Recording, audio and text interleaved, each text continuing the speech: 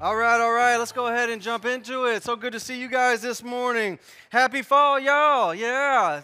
Kicking off the new semester, new ideas, new opportunities. Our groups are up and running, and Bolden is up and running. Super excited to be here. Like they said, if you don't have a devotional, grab one at the back, turn to page 9. We want you to hold God's Word in your hand. Open up an app on your phone if you need to. We want to study God's Word together. We're a big fan of God's Word. And then what you can do is take that devotional home, turn to page 12, and you can start studying our passage for next Sunday on Monday. And I promise you, if you're looking at God's Word, Monday, Tuesday, Wednesday, Thursday, Friday, Sunday morning is going to pop. Like, I'm going to suddenly become a better communicator of God's Word. You're going to think, Michael's amazing.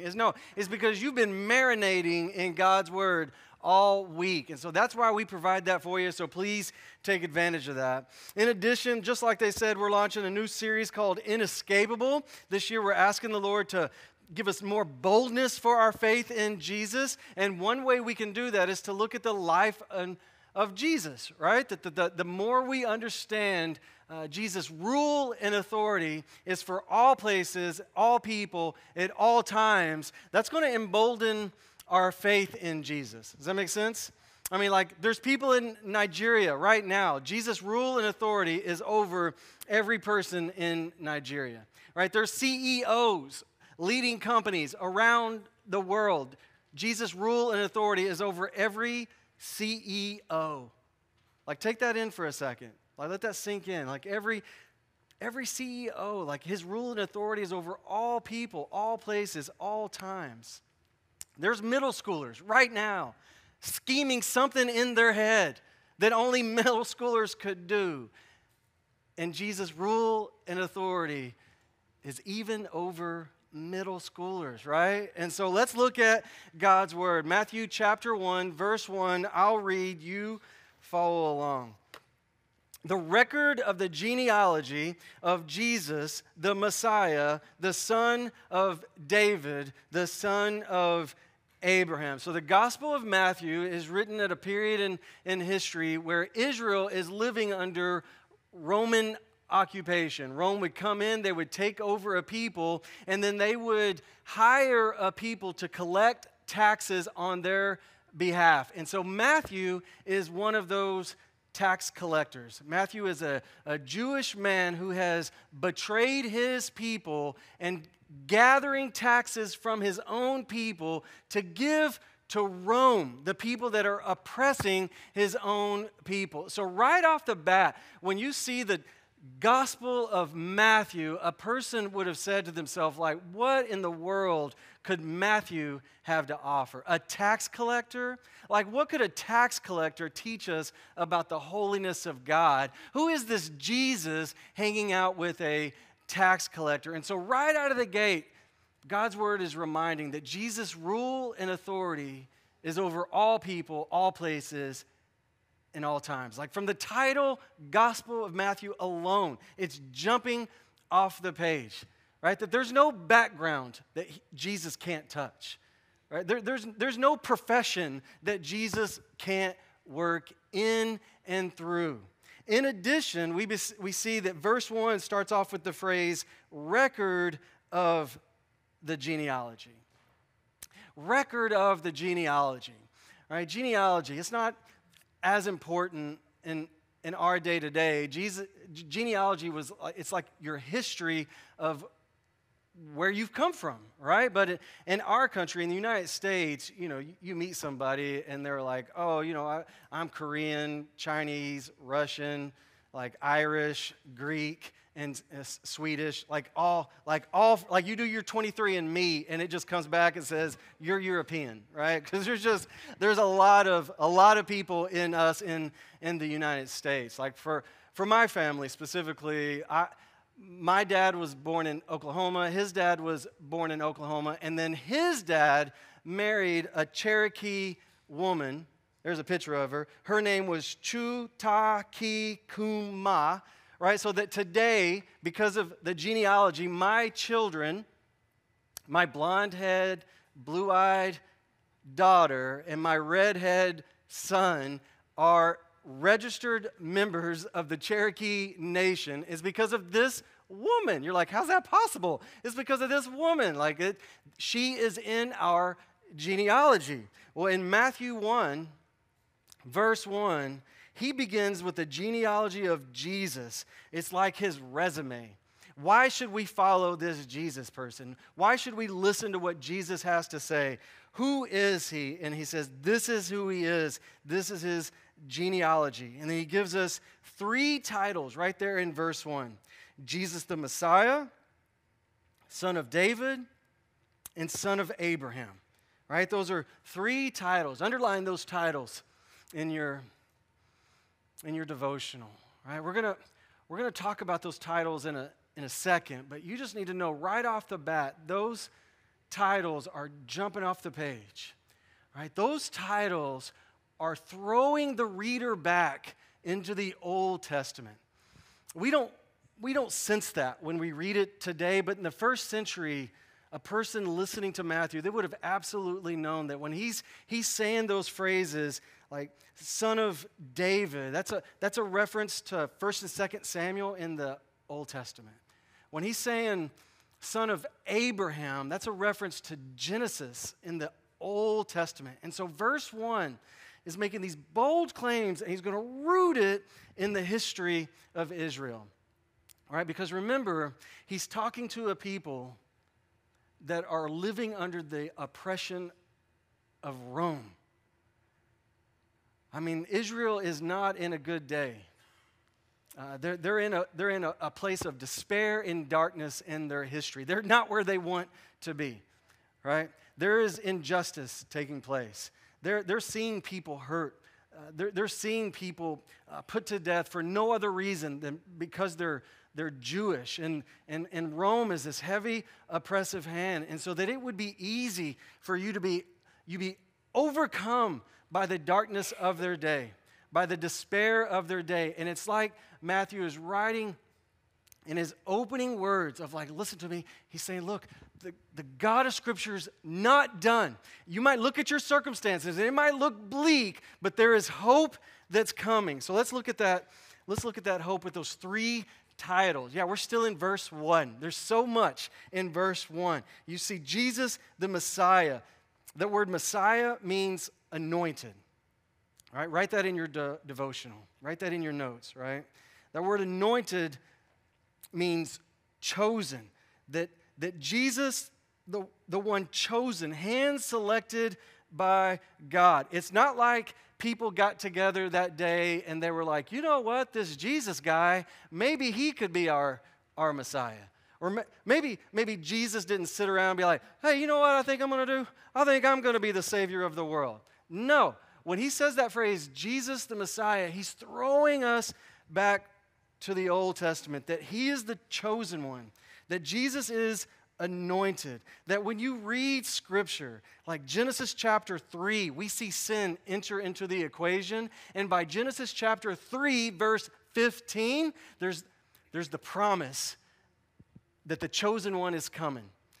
Chapter 3, verse 15, theologically, it's called the proto-evangelion, the first gospel, that he will bruise you on the head and he will bruise you on the heel, right? It's not full picture of Jesus, but it's an illusion that a Savior, that hope is coming. At the end of chapter 3, right, you see this imagery of Adam and Eve ashamed in their sin, and there's a sacrifice. In Genesis chapter 3, a sacrifice is made so that there's a covering for Adam and Eve. And so it's imagery. It's pointing us to the hope of a sacrifice, the hope of a covering that is to come. And this is all throughout the Old Testament. Noah and the ark, right? That in the midst of judgment, Noah calls out to come and to enter into this wooden boat so that there would be rescue. That's pointing us to a Savior who calls out that judgment is coming and to trust in the wooden cross who will provide rescue.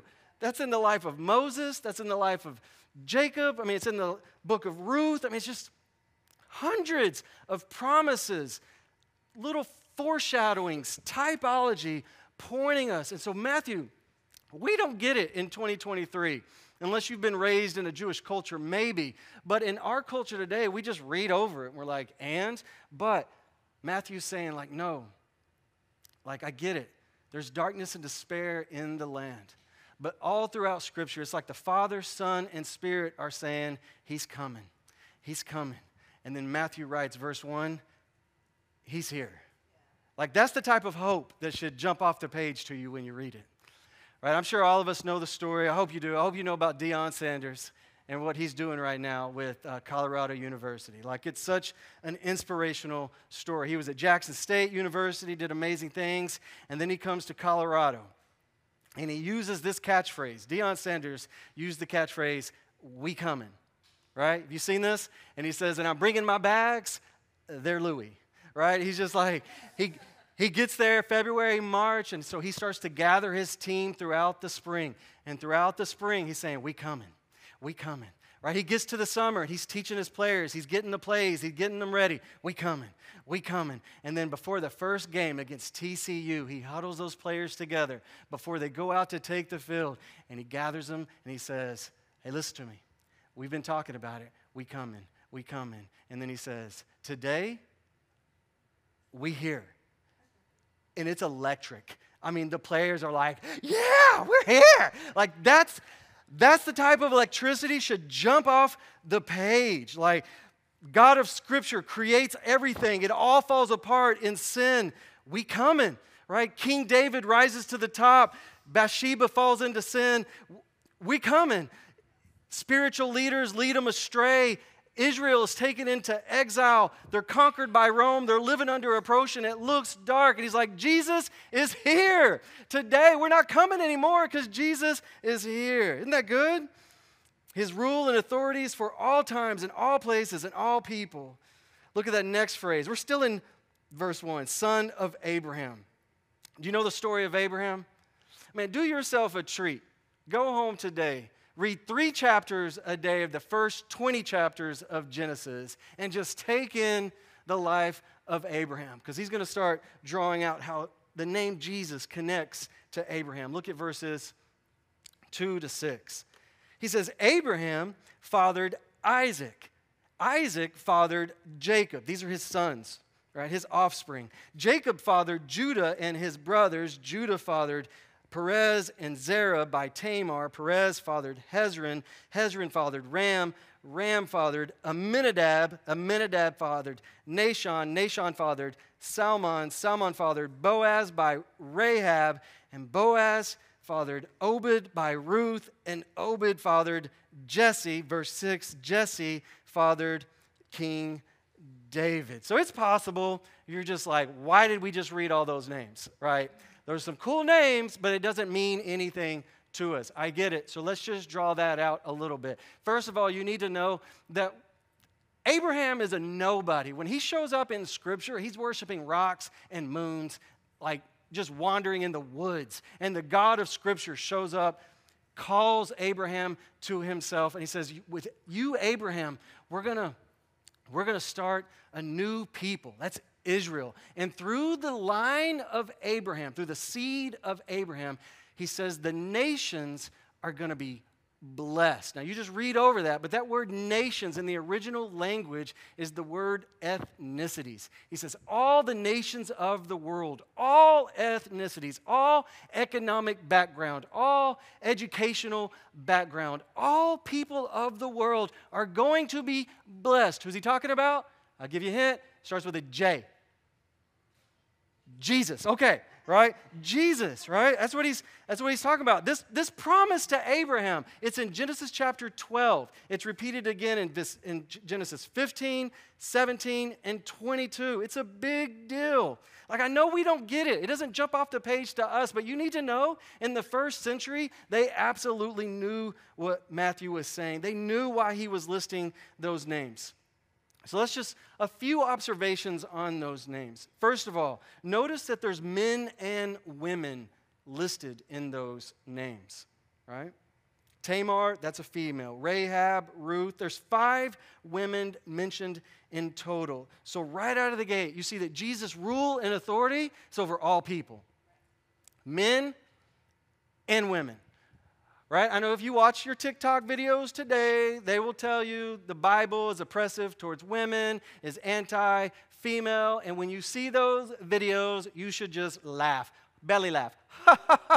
Because there's no way that's possible, right? There's no way that's possible, right? Women in the first century would have had little value, and so he's giving credibility to the claims of Jesus, and he's layering it with women to show that Jesus' rule and authority is over all places, all times, all people. In addition, you need to see the layers of ethnicity in these verses, right? It's possible that you just thought problems with race relationships started with George Floyd in 2020. No, right? It's possible you thought it's just the United States that struggles to get along with different ethnic groups.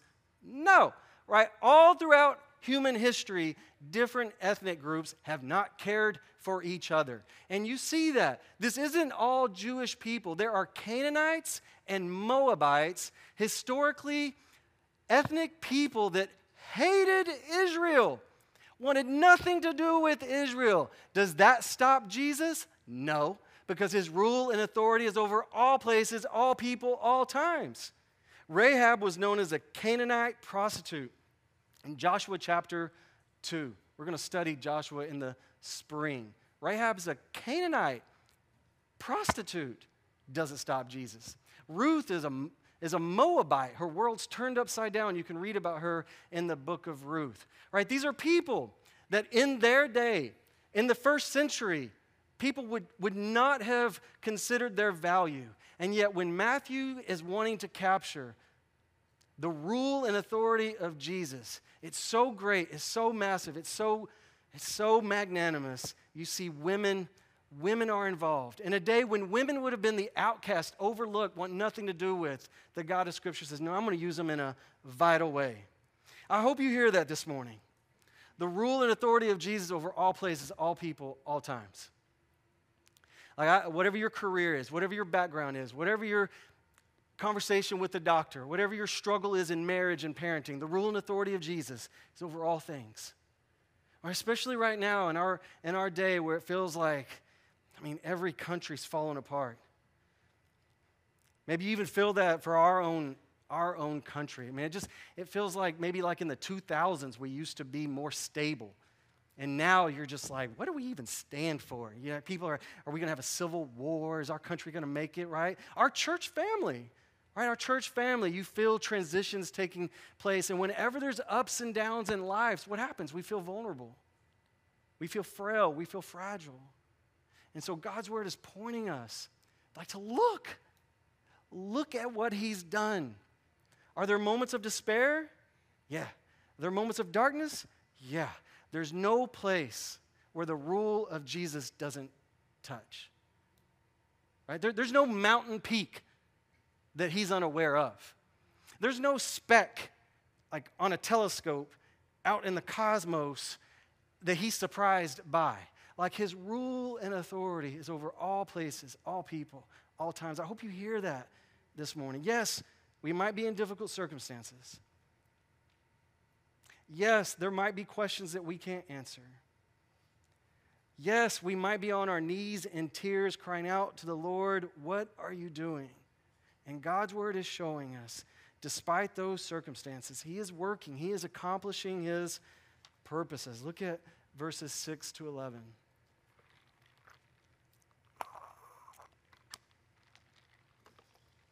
Verse 6, Jesse fathered David the king.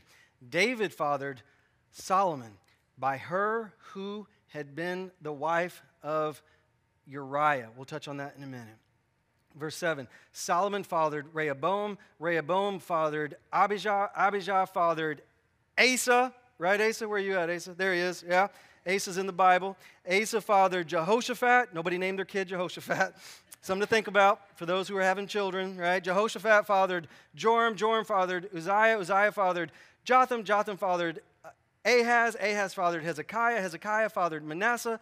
Manasseh fathered Amon. Amon fathered Josiah. Josiah fathered Jeconiah and his brothers at the time the deportation to Babylon. Right? This is when Israel was being exiled into a foreign nation. Do you know the story of David?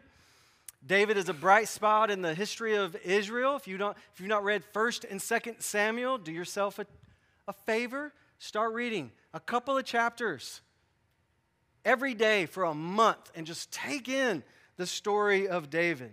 Right? When you see the title Son of David, again, you might be thinking, so what? I'm the son of Michael. Does it really matter? It does then. Right? Because when you see that phrase, Son of David, it is a reminder of 1 Samuel chapter 7. In 1 Samuel chapter 7, there is a promise that one will rule on the throne of David for eternity. Right? That means an offspring somehow connected to David at some point in history is going to rule forever. Any idea who that might be talking about? I'll give you a hint. Starts with a J. You're getting better. Jesus. All right? That's what God's word's pulling out of us. It's not like some people got together. Please don't think some people got together and said, Jesus would be a great king. Let's make him the king. That's not what happened. It's not like Fred said, look at me, I'm the captain now. Like, it wasn't possible. There had to be a genealogy. There had to be a line. You had to be connected so that in the opening verses, Matthew is ringing out, he's here. The promised one of Abraham, the seed that will bless the nations. He's here. The promised one of David, the one who will rule for eternity. He's here. His name is Jesus. His rule and authority is unstoppable. I mean, just look at these names. I mean, verse 6, we said we would touch on that. The wording is really helpful. He says, by her who had been the wife of Uriah. You know who that's talking about? It's talking about Bathsheba. First reading, that might sound like a slam on Bathsheba. Like, why couldn't they say her name? Like, why they, like David has her husband Uriah killed and then forcefully takes Bathsheba as his wife. And so that when Matthew references David, everybody would have wanted David in their genealogy. Like, who doesn't want to say my great-great-great-great-grandpa is King David? Everybody wants that. But Matthew words it in such a way so as to highlight David's greatest shame. Like David, who was beloved by all, the greatest king in all of Israel, and yet Matthew writes it in such a way to remind the reader of David's greatest shame when he had somebody put to death and took his wife as his own, so that we would look at those circumstances and say, this is impossible for anything good to come out of it, and yet the God of Scripture is saying, you see David, even though he was king, even though he had all the power, even though he had all the money, even though he had all the influence, David is somebody who needs a Savior just like everyone else. David is just like everyone else. He's got a great title. He still needs a Savior. Rahab, a prostitute, would have been discarded. She needs a Savior. Matthew, a tax collector, would have been despised. He needs a Savior. That's the hope of our passage this morning. I hope you hear that this morning. That is good news for every person in the world. You might be living in Vietnam. That's good news. That Jesus has come for every person. His rule and authority is for all people, all times. In the 1200s, you rich, poor, like every one of us. I hope you hear that this morning. I mean, do you really think, just think about your greatest struggle right now. You think about the greatest fracturing that's taking place in the United States of America that makes you bewildered. Do you really think that fracturing is bigger than the rule and authority of Jesus? Do you think he could work through all those generations of people to accomplish his purposes? And somehow he's nervous about the United States? I mean, the greatest challenge you have in your life, in your marriage, in your parenting, in your career, in your finances, like, I'm not trying to say it's not hard. There's definitely moments of darkness and despair, but it doesn't thwart the plans of Jesus. That's why we're inviting our church family to make this commitment to be emboldened. I wish I could tell you, just listen to this sermon today, you'll be set for the year. That's how amazing Michael Dennis is. There's too many trials. There's too many headlines in the news. There's too many moments of despair and doubt. And so we want to embed our hearts and mind in God's Word. We're challenging our church family. Grab that QR, make the commitment, memorize God's Word, hide it in your heart like a tree firmly planted by streams of water, right? You want to be rooted so that when those circumstances come, you know the promises. That's why we want to increase in prayer, that we're talking to Jesus about what's going on. We want to be invested in people. We have to have people in our lives. Then when we're like, everything's falling apart, nothing's working, it's all going to collapse, we have people in our lives that will say, no, look to the promises of God. His rule and authority, it's over all places, all times, and all people. Look at verses 12 to 16 as he keeps going.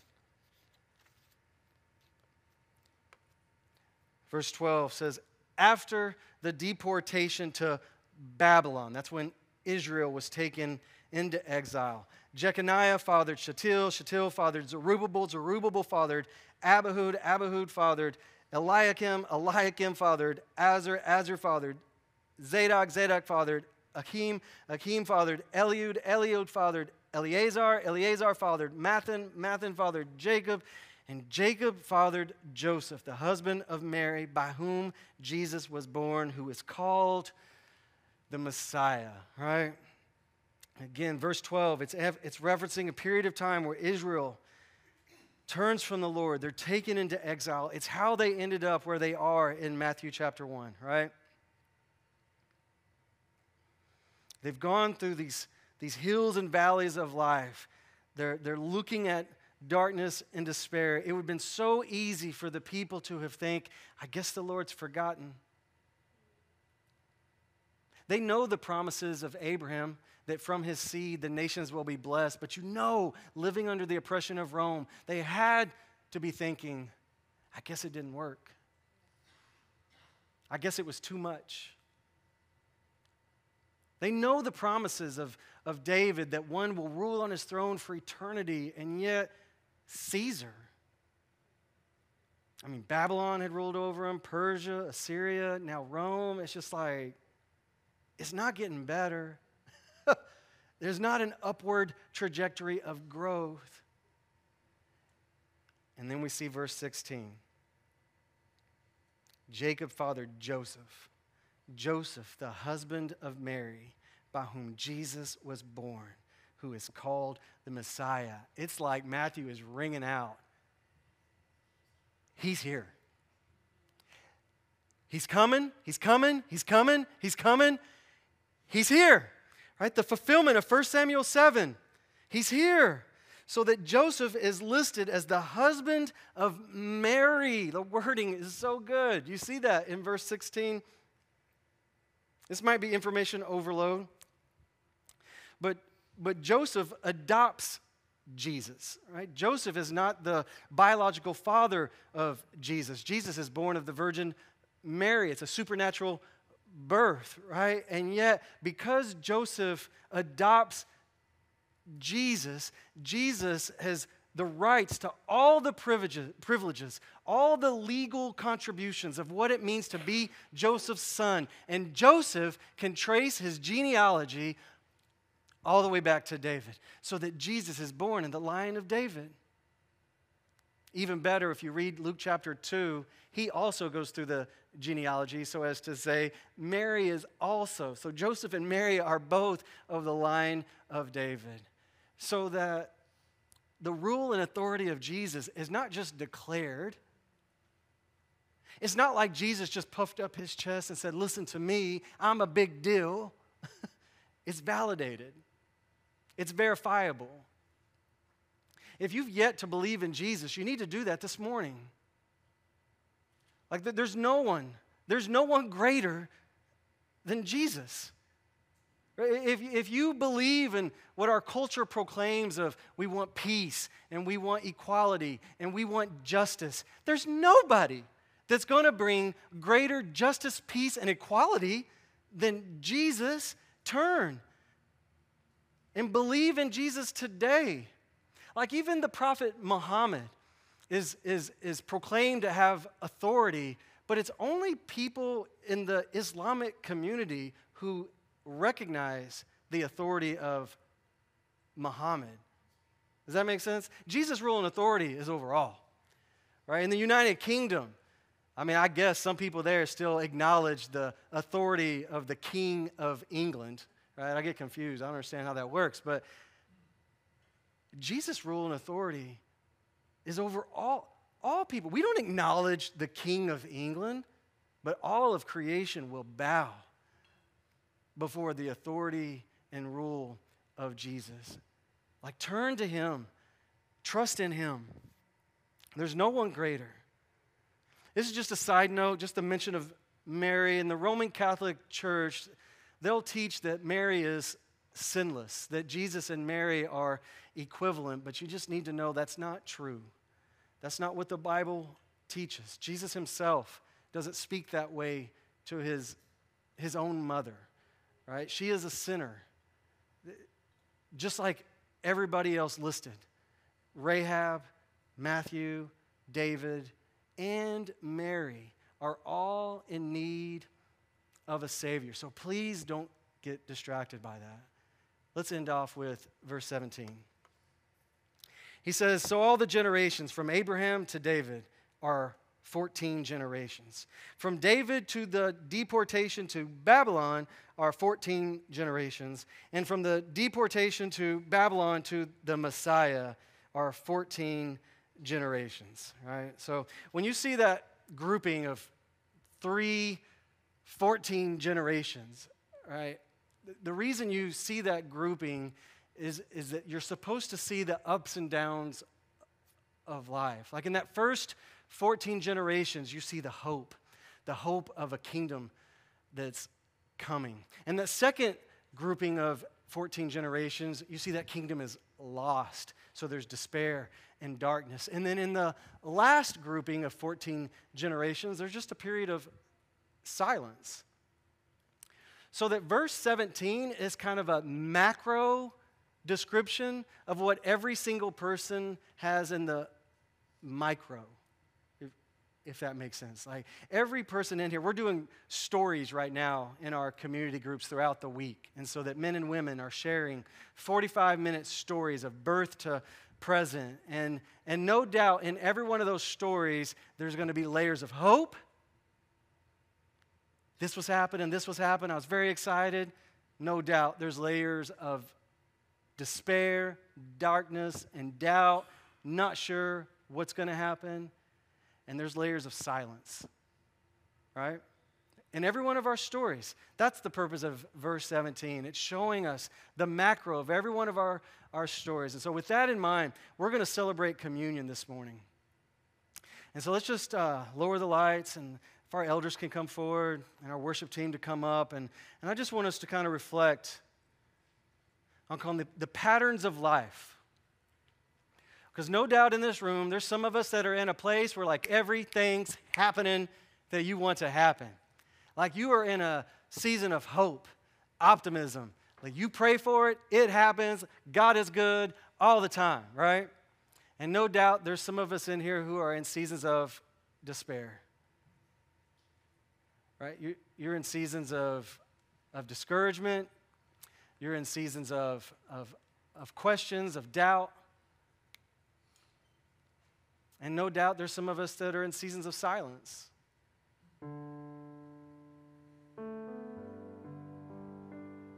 Questions that aren't being answered. And I can imagine in all those places, right? There's a different part that we see of God, but I want you to know that the God of Scripture is working in every one of those stories. That's what we see in God's Word. No matter the hopes, no matter the doubts, no matter the silence, He's working. That His rule and authority is over all places, all people, all times. He's working. He's here. He's working. No matter where you come from, no matter what your background story is, no matter how old you are, rich or poor, what ethnicity, what education, He's working. That's what we learned. You have Rahab the prostitute and the king, David the king, they're right next to each other. He's working. Matthew the tax collector, Mary, the mother of Jesus, right next to each other. He's working. He's accomplishing His plans. And so with that in mind, I want to invite you to come forward, right? Communion is a celebration. That cracker is a symbol of the body of Jesus that's been broken on our behalf. The juice is a symbol of Jesus' blood that's been poured out on our behalf. And so as you come forward, you're not coming forward in your merit. You're not coming forward in your righteousness. You're coming forward in the righteousness that you've been freely given in Jesus.